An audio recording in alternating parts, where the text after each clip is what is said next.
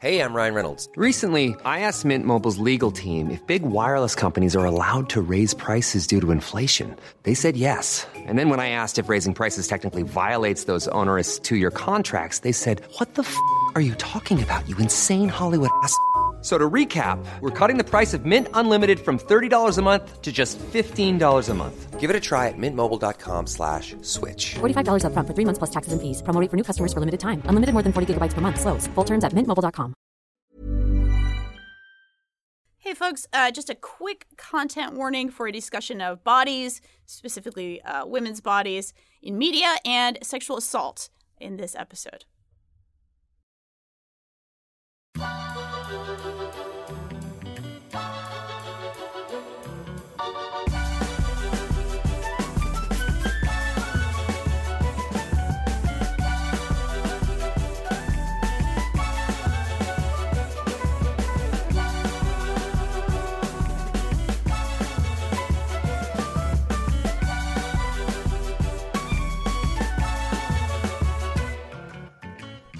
From the first day I played Soul Calibur in the early 2000s, up into playing Soul Calibur 6 in the present day, I have felt every possible feeling about character Ivy Valentine's tits and ass. Alienated, angry, sad, jealous, embarrassed, bored, horny, amused, jaded. Ivy hasn't changed much throughout the life of the series, but I've changed my mind about her many times over the years. Ivy wears a purple thong leotard with cutout pieces that bear her cleavage and midriff. The detailing and cut of her bustier has changed slightly from game to game, but every version of her look keeps the full curve of both butt cheeks and breasts in view. She pairs this with thigh-high boots, shoulder armor, and a sword that transforms into a whip. When she slings that whip at her opponents, she points her toe and rests a hand on her cocked hip as though posing for the camera or the player. Those are the words of Maddie Myers over at Kotaku in a piece called The Inexplicable Sexiness of Ivy Valentine. And I should note, Maddie's a personal friend, so we'll put that up top, disclosure, all that good stuff. I'm Danielle Riendeau, and this is Waypoint Radio 206. Joining me today are Patrick Klepek. Hello. And Rob Zacny. Hello, hello. So we picked this piece, actually, Patrick, this one struck your fancy, I believe, and I think it's pretty resonant for a lot of reasons, certainly.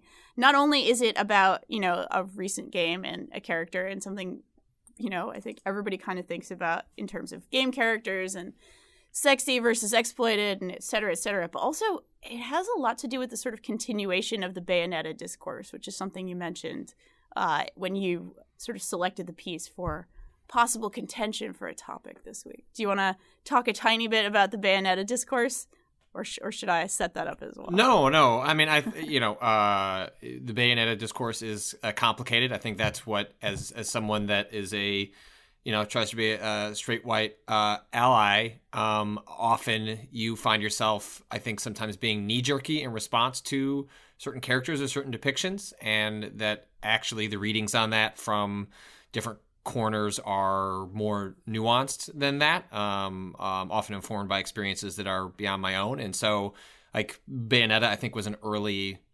instructive version of that, in which, I remember some of my reactions to that being like, oh, wow, this is gross and terrible. And I mean, not the game. The game is, like, fantastic. It's an amazing playing game. But the character was one of those that was my initial response. And then reading a lot of different, feminist-leaning readings on that character, like, there were, viewpoints that ran the gamut on Bayonetta, from, are you just considering, the character's design, or is the camera what's the more important sort of perspective on how you interpret that character and what its reading on it is. And then this piece struck me as sort of another entry in a similar sort of discussion in which it's a character that is, and the piece actually, Maddie points out, is, Ivy becomes like an easy sort of target for like the very common, sexually exploitative character designs that are often found in Japanese fighting games and lots of other Japanese games. Not that Western games are an exception there, but it is certainly the case that it is a trope of Japanese character design. And yet, she found herself being, inspired, excited, all sorts of feelings. And her piece touches, I think on this reclamation aspect that I think is important and complicated, and is why I find pieces like this really enlightening, because there is no way for me to have had that experience and relationship with this character. And so reading these pieces I find to be very vital, because it is sort of like the epitome of like why it is interesting to read pieces from different perspectives, because, old Patrick is like, oh, look at this character. Young Patrick is like, oh, look at this character with boobs. And then like older, like, theoretically more enlightened Patrick is like, oh, no. Like, this is bad. Like, this is exploitative. Like, this is gross. And across the spectrum, it is far more nuanced than that.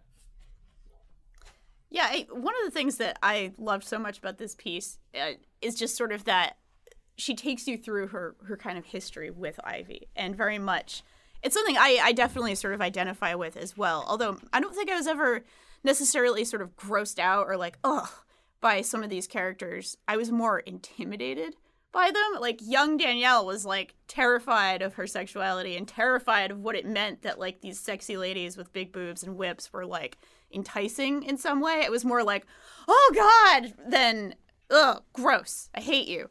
But other than that, like a lot of other parts of the journey, I like definitely sort of identify with, this sort of like reclaiming some portions of this and feeling like, well, sure, these are characters, especially specifically Ivy and other characters. She goes through other characters as well in the Soul Calibur series and points out that like everybody kind of picks on Ivy, but there are like underage characters in these games, or characters that were underage in portions of the fiction, and it's like, Ivy's a grown-ass woman. Like, there's a pretty big difference there between, like, okay, this is a grown woman and how she chooses to dress versus, like, okay, this is a little something else here.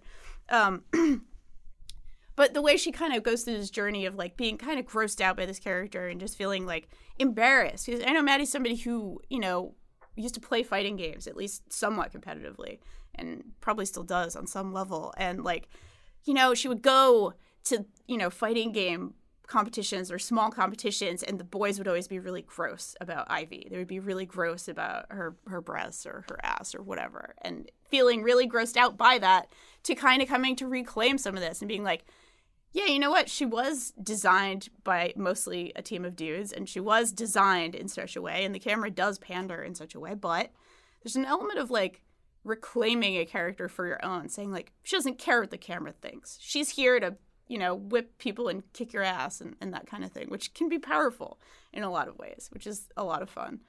I kind of wanted to ask if anybody here has sort of evolved feelings on characters that stick out to them like this. And it doesn't have to be in this sort of sexual way or like in this.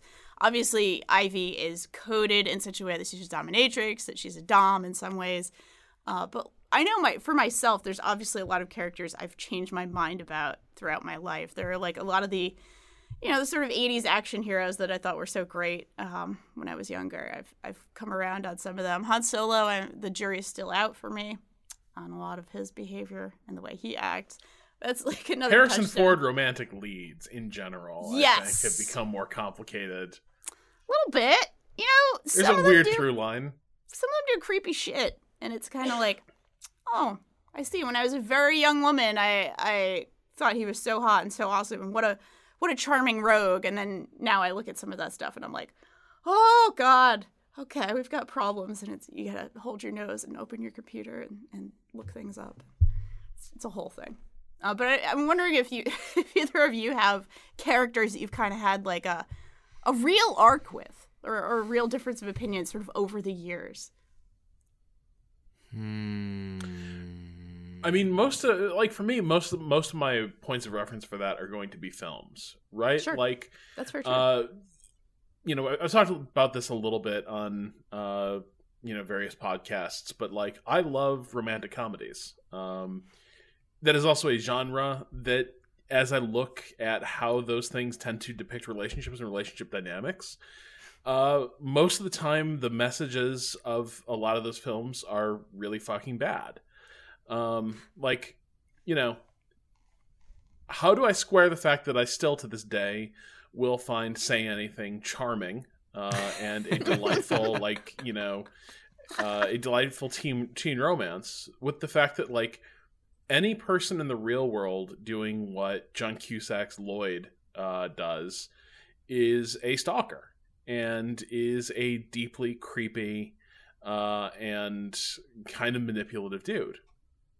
And I don't think you can resolve that in the text of the film. I think that is something you have to resolve for yourself and be like, look, this film does not depict reality. But that's one thing to.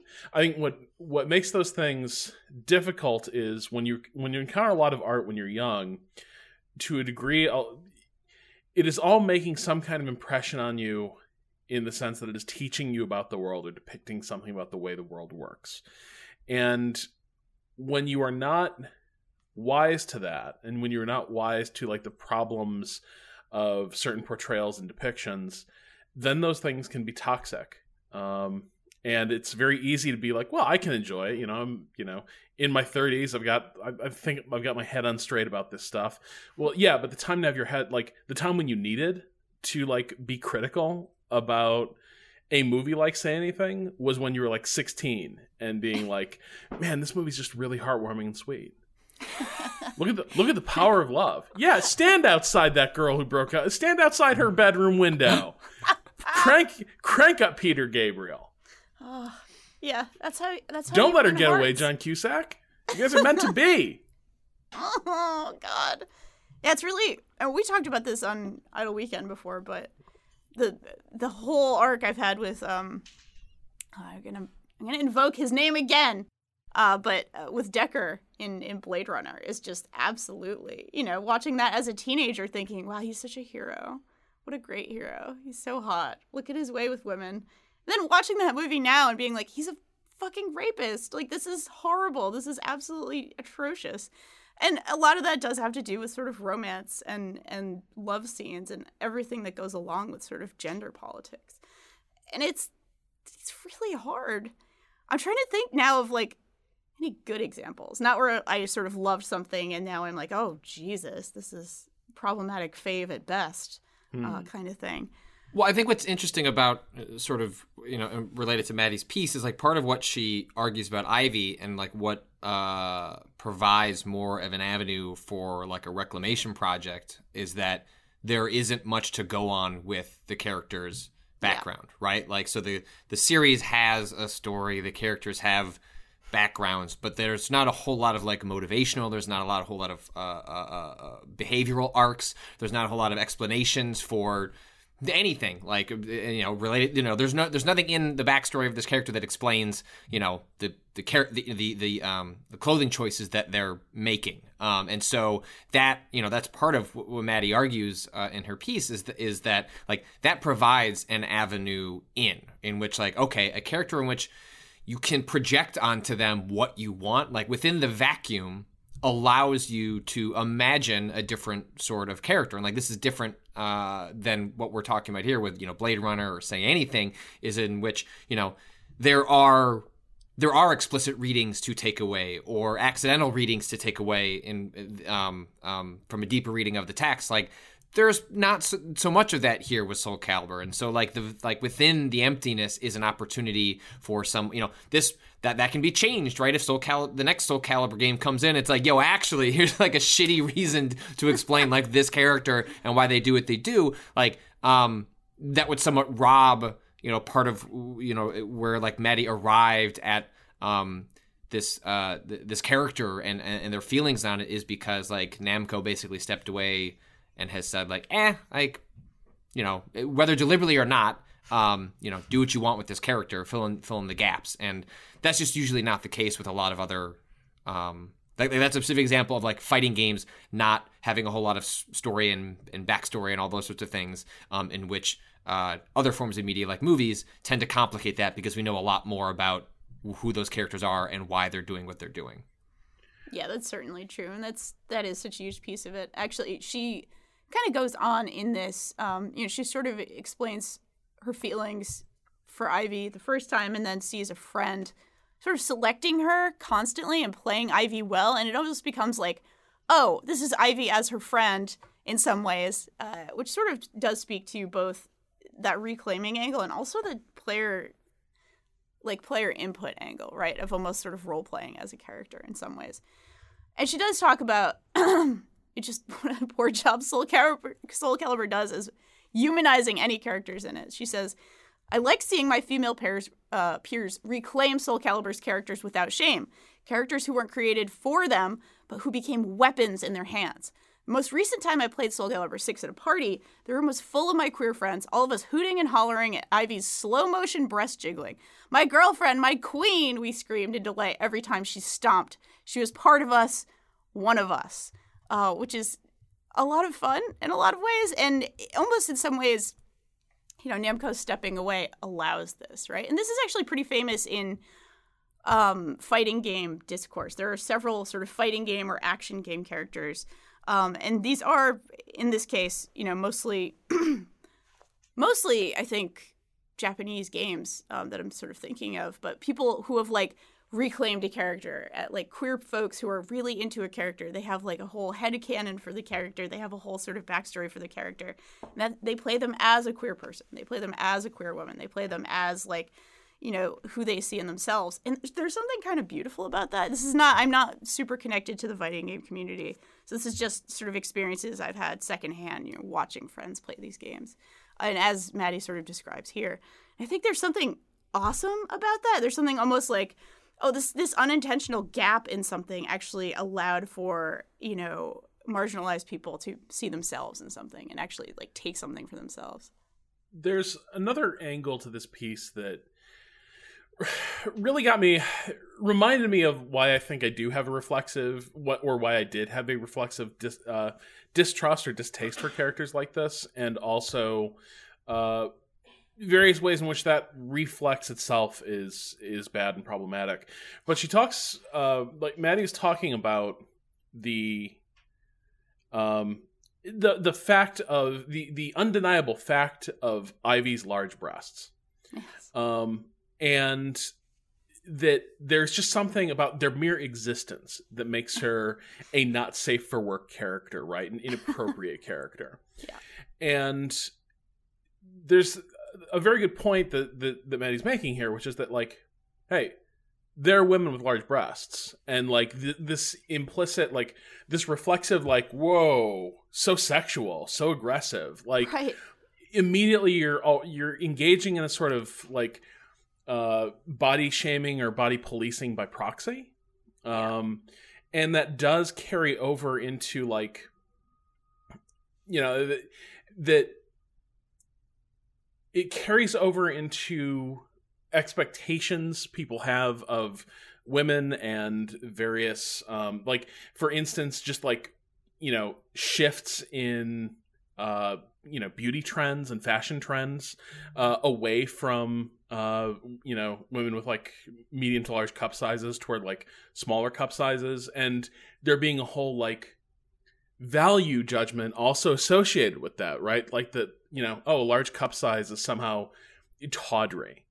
Right. And that is really, it's incredibly cruel. And it's also, again, it is making a judgment about the fact of someone's body type. And there's such a lack of those types of body types in a lot of video games. And so you can't blame people for finding an interest in reclaiming a character or finding angles on a character that are for them, because, how many body types are there that are even within that space, within that realm? It actually reminds me, a quote. I interviewed Maddie years and years and years ago for this podcast series they did at Giant Bomb. And I interviewed her about cosplay. And I remember one of the questions I asked at the end was how does the cosplay community, specifically women cosplaying, how do they square criticizing exploitative or sexually exploitative character designs while also dressing up and in some way seemingly celebrating them by going to different conventions? And the answer she gave me was that's obviously a really complicated question. It's different for every person, but also a lot about cosplay is accuracy. And so it's if you even want to participate in this community, you are by nature in which you're often judged for accuracy. Like, well, accuracy is accurate to the character designs. And so like you have to work within the framework that you're given. And when you have limited representation, like you have to work within that framework. And so then people find their angles. And like that answer has always stuck with me and like reminded me, because it felt like it resonated within this piece as well. It's like, well, like this is the consequence of limited representation, is that then people, grasp onto things that are available to them. And I think like I share, Rob's perspective in that like I have had that knee-jerk reaction plenty of times. And then it's like moments like this where I am forced to step back and go, right, okay, like there are like several things that can be true. Like one, like it could be a completely crass, gross, exploitative character design on the part of the designer, right? But like the creation of art and how that art is interpreted, used, and wielded once it is out there is different. And so like I need to be mindful of that when like choosing to like put that put my knee back and like stop from jerking around and realize that like it's a little more complicated than just Japanese game designer creating a sexually exploitative character, because it's just different in the real world. But at the same time, like I also reading this also made me understand a little bit better why I have that knee-jerk reaction and why I think fundamentally I'm still not like I'm not okay with like expressing the reaction, but I understand better where it's coming from, which is that it is an uncomfortable thing when you know someone is aggressively trying to pander to you and they are making judgments about who you are and your values and what you will find titillating, exciting, captivating, interesting. And I think that's the other aspect that makes it hard for me to warm up to games that sort of that tend to follow these sort of character design aesthetics, which is that so many of them do feel like I don't know. It's like to me it often felt like they're trying to aggressively appeal to and exploit and manipulate an idea of a teenage boy. Yes. Or an arrested teenager that I am never able, like, that I will never outgrow or something. That's the assumption. And the thing I have to be watchful there is not everything's about me. This character isn't about me. But like when a character like this appears and I'm part of that audience, and clearly to some extent I'm also maybe the intended audience in places, it does make it a little bit harder for me to put that aside, because immediately that it feels like it communicates a lot to me about the vision a creator had for their work and how it would work upon its audience. And that is the part that maybe I find harder to move past. Like, I don't deny people can reclaim this, but when your male gaze is assumed to be that much of a male leer all the time, it makes it hard to put that aside and feel like I've got a positive relationship with the creator or the art. Yeah, and that is something that Maddie went into in a piece she linked here regarding something she wrote about Bayonetta in 2014. She actually goes well into the sort of how much Bayonetta's design reflects the tastes of her creator. How, a girl with glasses, a girl who's tall, a girl who has long limbs. Like, there's all these sort of things that she goes into in that, and it's like, this is very clearly what this guy is into, what one of her creators is into. And it really speaks directly to that, but does that speak to everyone? And Maddie goes into saying things like, well, it's really complicated for me because it's like, oh, maybe I share some of these tastes, but these were not intended for me as a woman. These were not intended for my taste necessarily, even if I do share them. And so it kind of comes to that like weird magnet, that sort of where you're on this side of something and somebody else is all the way on the other side of something and you're actually pretty close, but it's coming from the completely opposite angle. That is really interesting. This stuff is always complicated for me. As a queer woman, I, was confused my entire life about how much I should want one of these characters, how much I should desire them versus desiring being them, and sort of what their whole look and their whole feel and their whole attitude is supposed to convey to me or for me. Especially as somebody who always plays as a woman character, like at any point in life. When I was 10 and playing Mortal Kombat, 9, I guess, and playing Mortal Kombat, I always chose Sonya because she's the girl and I'm a girl, so I have to play as her, of course. And like, that's not even the hardest fit, right? Sonya Blade was like really athletic and strong, and she was not, she was certainly the girl, and she was othered in some ways for sure, but she wasn't exactly in like a thong. She was in like a sports bra and like yoga pants, basically, or the 90s version of yoga pants, right? Like it was like an outfit that like looked like something like you'd work out in. It was like it was like an evolution sexy. of the 80s exercise video, but like from transformed into the early 90s. For sure, exactly. But I never like had a problem so much with like very, very sexy looking women. It just always intimidated me. It always scared me. I always felt very, very intimidated by this because it's not just a woman who is powerful and not just a woman who's sexual, but like, oh my God, she could beat the shit out of me. Like that would always be like the first thing little 12-year-old Danielle would think of. And obviously there's a lot of layers to this stuff, right? Everybody likes different things, but we're all socialized a particular way to think there is a particular range of things that we find attractive. And that is different for every single human being in the world. But there are certain, dominant cultural values that we look at. And things that we are kind of told are sexy, right? You're told certain things are sexy through every type of movie and TV show and game and everything that you kind of look at.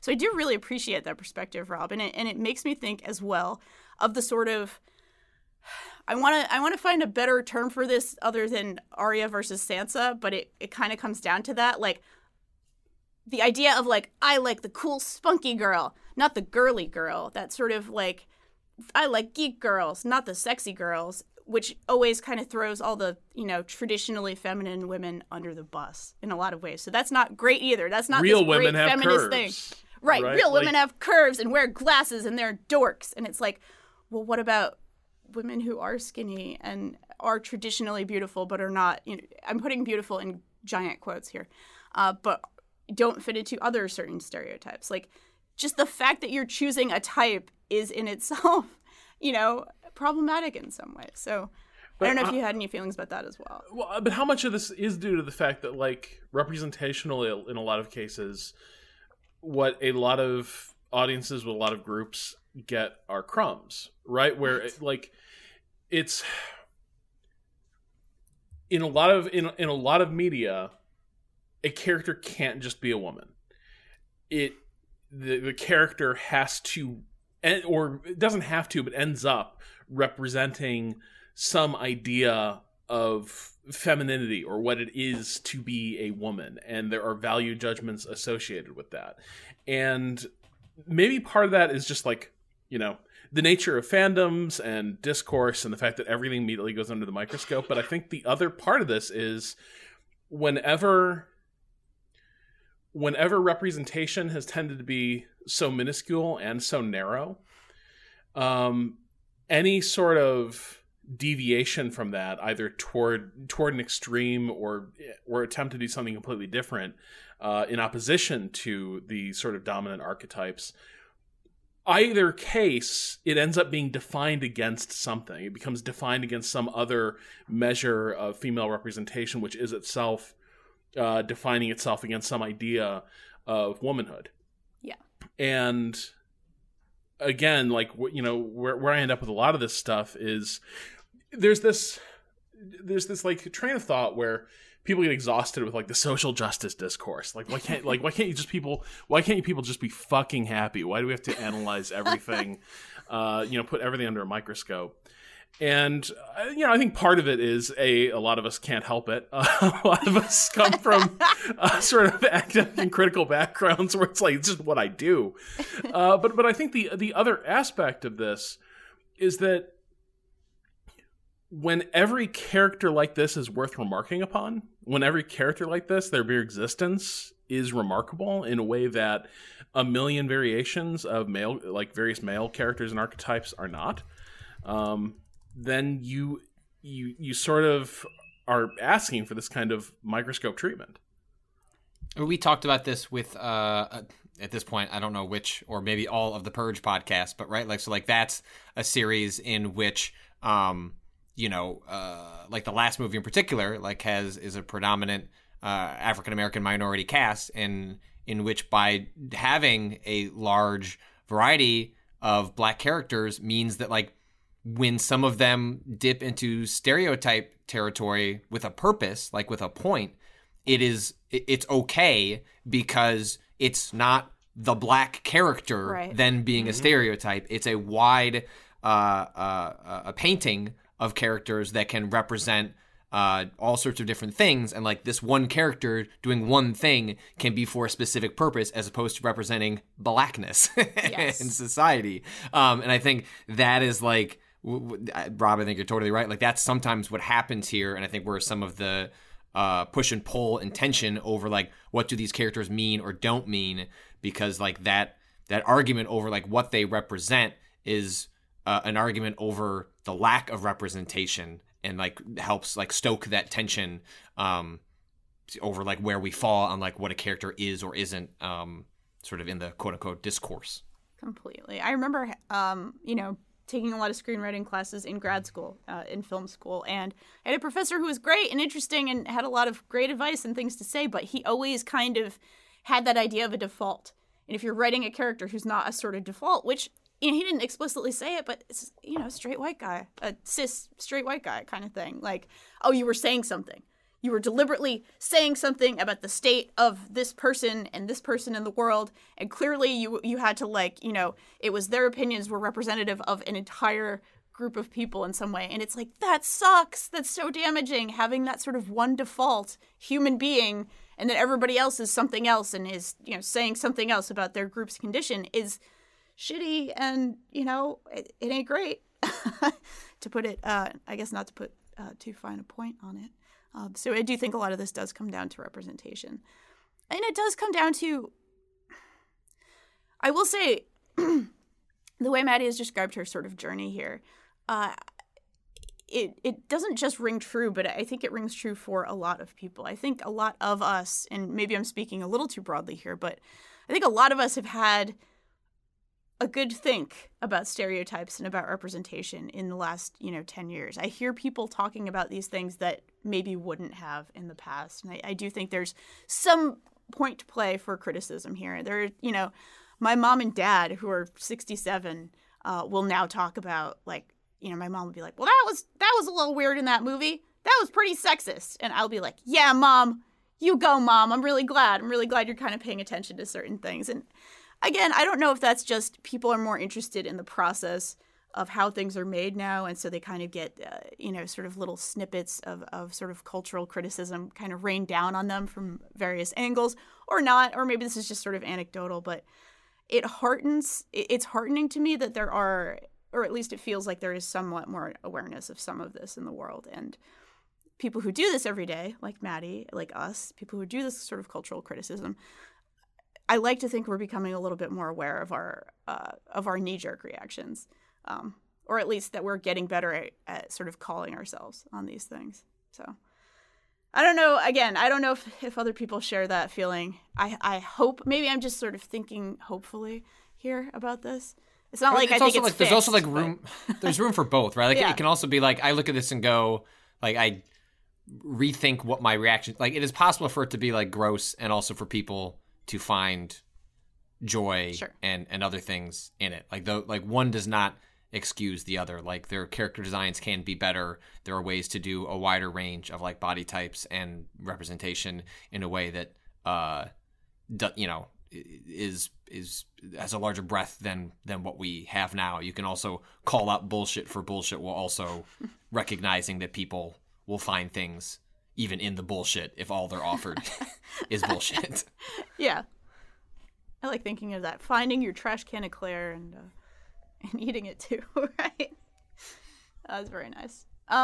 Okay, cool. So I think we'll take a quick break and head to the question bucket. So we will do that. Very quick break, and we'll dip into the bucket.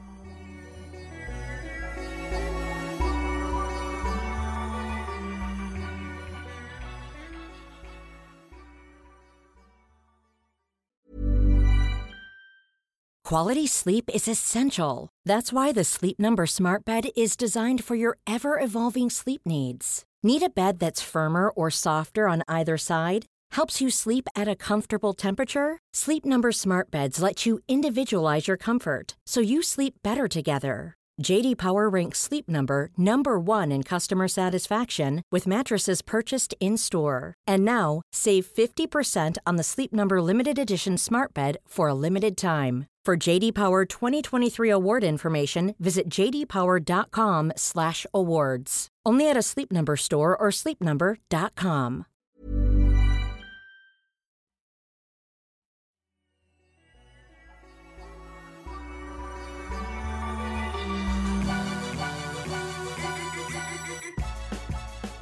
All right, and we are back. And we've got a couple of nice questions here. This one comes from Thomas from Oslo, who says, top of the morning, pointy peeps. Sometimes a video game sequel comes to a point where they decide, we have to go back. And Thomas here says, hi, Patrick. Back to the text. I'm thinking of Dead Space 2 and the USG Ishimura, Metal Gear Solid 4 and the Shadow Moses Island. Shadow Moses Island is not the... And also Resident Evil 2 and the Spencer Mansion. Can you think of any other examples? What does the return make you feel? Is it a cheap nostalgia trick? I love these levels in the aforementioned games, but admit that sufficient time needs to have passed between the original and the return to have an impact. Love, Thomas from Oslo. I appreciate the Lost reference. Thank you. I want to make sure I recognize I knew what that was. I'm really glad Thomas was there for you. Briefly, I wanted to say I love this when it's done intelligently, and I loved when this was done as a sort of, hey, we've got level assets, we've got a whole bunch of other stuff to use, let's use it really intelligently and really well. Dishonored Death of the Outsider did that really brilliantly with a couple of levels that were sort of repurposed, changed a little bit. You know, certainly the sort of enemies and the sort of abilities that you had are very different, so the experience of playing some of them was very different, but they were sort of repurposed from Dishonored 2. In a way that was like, oh, this is awesome. This is a great way of making a game. You already had all these very expensive assets, all this very expensive sort of architecture, all this work went into this. You might as well use it again in another context, especially when the powers felt so different and the sort of, gameplay verbs felt so different. So that to me is a real good excuse for we have to go back, personally. Dishonored's going to be mine as well. Because Dishonored has a history of doing this, I think, both within the games and between games. Dunwall Palace is sort of the ground zero for a lot of the different plot action across Dishonored. It's where Dishonored 1 opens. It's where you return at the end of the game's second act. And then it's a place you return at the very end of Dishonored 2. And each time you go there, something different is communicated about that space and the way it is reflecting the world around it. So when you first go there, it is sort of a fortress of peace and happiness in the middle of a dark time, right? Like it is the white walls rising from the seaside, and you're greeted by the Queen and young Emily Caldwin, and you are very much like you are back with your family unit, and it is home. And of course, that is broken up by an assassination. When you come back there later, it's become the headquarters for sort of a fascist usurper. And it's still recognizably the same building, but now there's like security fencing all around it. There are all these like arc lights strung around it to sort of like, light up the perimeter at all times. It has become very much a very harsh and brutal fortress. And then in the third game, when you go back there, it's the first time you've seen it in a long time now.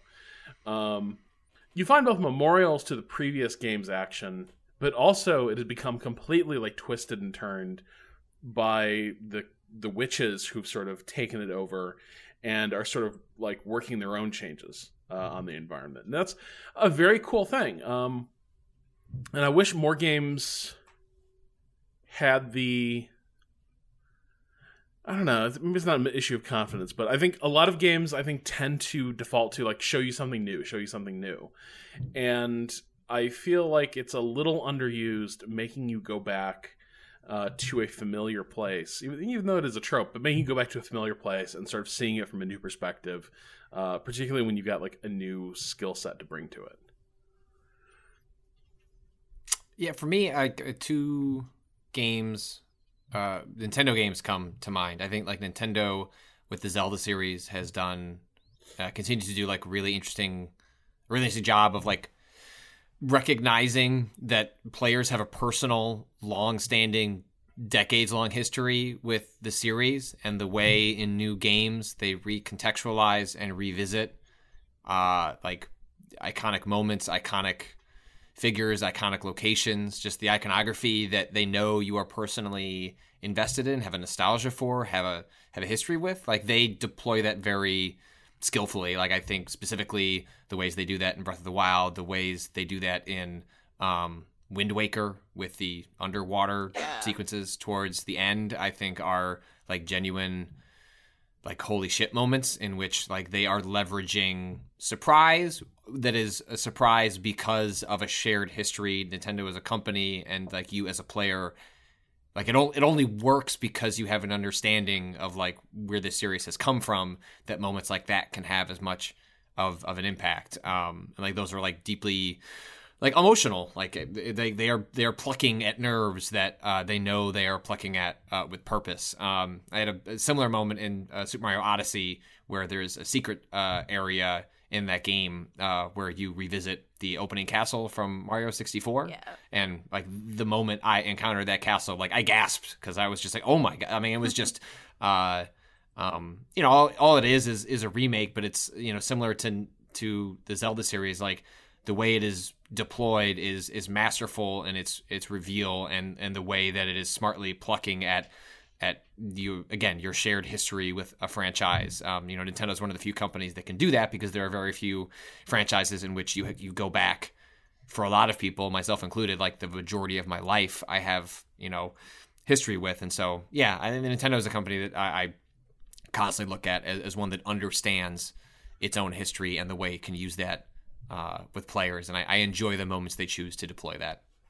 Absolutely. I brightened up when you mentioned the castle in Odyssey as well, because I was just kind of like, yes, oh my God, and then wouldn't it be amazing if they remade Mario 64 with those assets? But still, still very exciting. And as you were talking, I also thought of Sonic Mania, which sort of rebuilds some of the earlier Sonic levels and then sort of adds new things and adds kind of new small mechanics and sort of new flavors. So yeah, it's really, really rad when this sort of thing is done well and not just sort of like, well, we had a level, it's filler or something like that. It is really cool. All right, one more question. This one comes from Terrell from Pennsylvania, and this one came in today. This one's a fresh bucket, really top of the bucket, just fresh, came in hot. Terrell asks, do you think people working at Sony, Microsoft, or Nintendo are ever happy when a game does not come to their platform? I noticed The Quiet Man is only available on Steam and PS4, and I'd have to imagine all the people working for Xbox are completely fine with that. Has there ever been a case or story you've heard where a platform holder actively advocated against having a game appear on their system? No, I think Microsoft would take their cut of the money from The Quiet Man and be just happy. Nintendo has tacitly said "fuck you" at every generation when it comes to other games from other platforms, but I don't think they've ever said "don't support our platform, please." I think in general it's just been, "No, we're not matching hardware specs. Go to hell." Microsoft had a really shitty policy for a good part of the Xbox One where they wanted exclusive content on their indie games because they were often coming later to the Xbox. And so it's not that they didn't want you to bring their game there. It's just that they didn't want it to be late and also the same thing. They've since rescinded that policy smartly because it was bullshit and prevented a lot of developers from investing in the platform and hurt them for a number of years. But in that case, they want the games, but their policies were actually preventing all sorts of games from coming to their platform because they were being stingy about it for reasons that didn't make a lot of sense. Yeah, I definitely, it feels like the, if I may separate the spirit of the law from the letter of the law here in the question, probably no publisher is ever going to be like, no, don't give me money. But I wonder if there's some executive, or not even executive, some platform. somebody high enough in the food chain that makes some decisions, but actually, cares about games and cares about sort of the reputation of the platform. I do wonder if there have been a few days at the board meetings where they kind of felt like they had to be like, oh man, I don't know about this one, guys. This we've got a real stinker on our hands here. And I always wish I was a fly on the wall for those kinds of meetings. You gotta believe, like, when a game is from like not an indie developer, but like an independent developer who like contracts with different publishers, like if they release a bomb, like chances are somebody would had it pitched to them and like passed. And probably in those days, somebody is like, man, it's a good thing I didn't take take a shot on that one. That was a good no deal. That's probably the closest you get to most of these cases. I think the other thing is probably there's a lot of schadenfreude when there's like a platform exclusive that's gone to hell in a handbasket. That's probably, but I'm trying to think now. Have there been a lot of like platform exclusives, like, this is from one of our partnered studios or one of our proprietary studios? Have there been a lot of those that have just been like, have completely shit the bed? Some PS3 launch games. I'm trying to remember exactly. Lair. Yeah.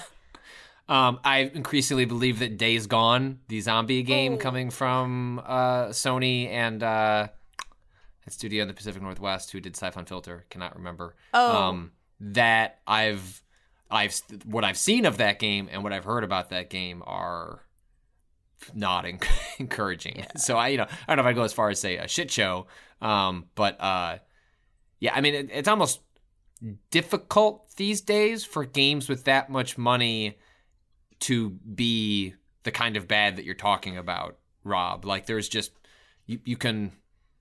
Games have been made for long enough time that especially when they're in sort of like genres in which there is an established floor, like it's hard for it to like truly sort of shit the bed in that way. It's more just that they end up becoming disappointing as opposed to like, truly incompetent. Barely functional, that kind of thing. Yeah. Think of how many good order games you could have made for what they're pouring into Days Gone. God damn it. I know!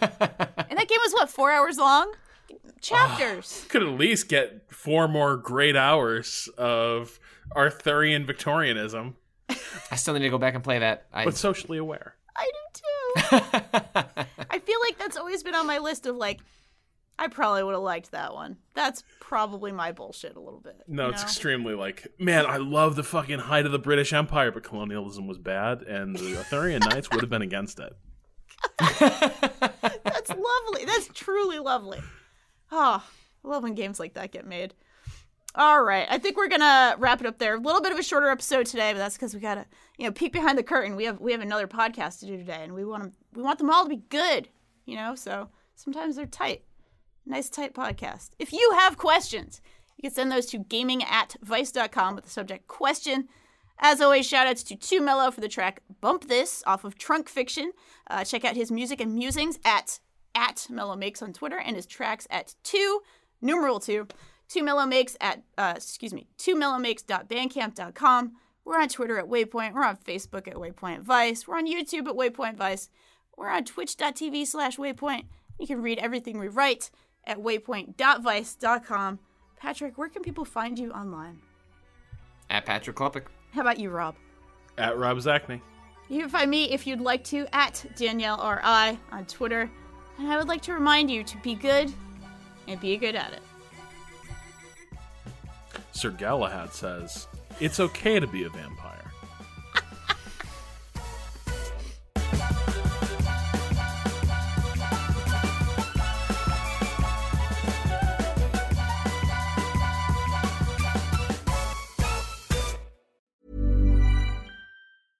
Imagine the softest sheets you've ever felt. Now imagine them getting even softer over time. That's what you'll feel with Boll & Branch's organic cotton sheets. In a recent customer survey, 96% replied that Boll & Branch sheets get softer with every wash. Start getting your best night's sleep in these sheets that get softer and softer for years to come. Try their sheets with a 30-night guarantee. Plus, get 15% off your first order at bollandbranch.com. Code BUTTERY. Exclusions apply. See site for details.